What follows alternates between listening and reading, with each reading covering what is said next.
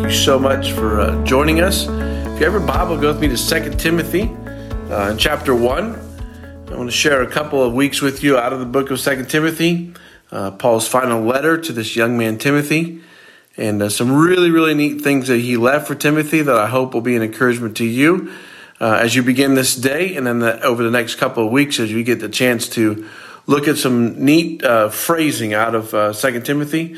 I pray that'll be a blessing to you.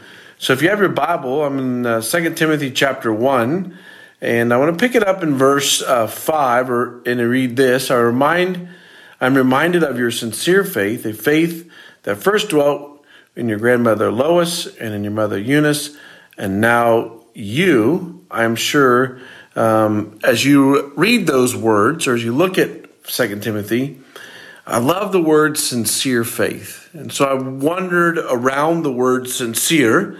So Timothy has had the privilege to watch something that took place in his grandmother's life and in Eunice's life, his mother. And that was faith. But it wasn't just, faith as far as, I believe there was some sincere faith. Faith that he saw demonstrated in mom and grandma.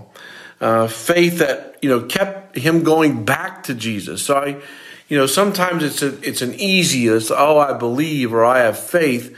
But when you add the word sincere, then that adds another level of energy and effort and time and management. And in our pain, we're going to go back to this. And so I want you, as you are involved in this day, I know that some of your choices are going to be made based on faith, but I want you to really think about, is my faith sincere?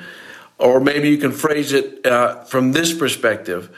How does your faith, your sincere faith, determine the choices that you will make today? But we don't just stop there, as Paul writes to this young man Timothy. He will go down to verse 6. For this reason I'm reminding you to fan into the flame the gift of God, which is there for you, through you, in you, and was also by the laying on of hands.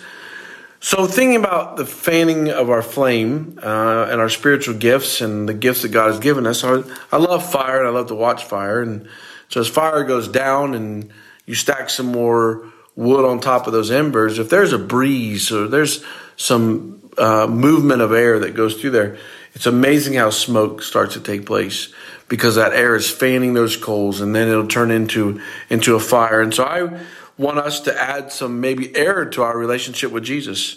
Add some of the positive things that are going on.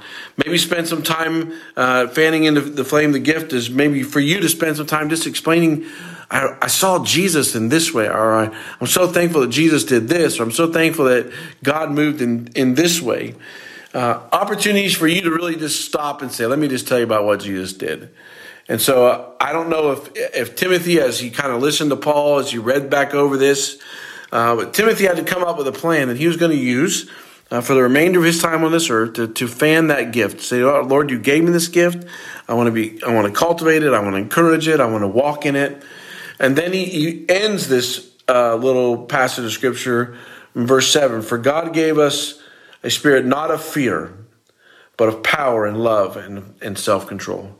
Timothy, the spirit that's inside of you is not a spirit of fear. God did not give you fear. He gave you a spirit of power.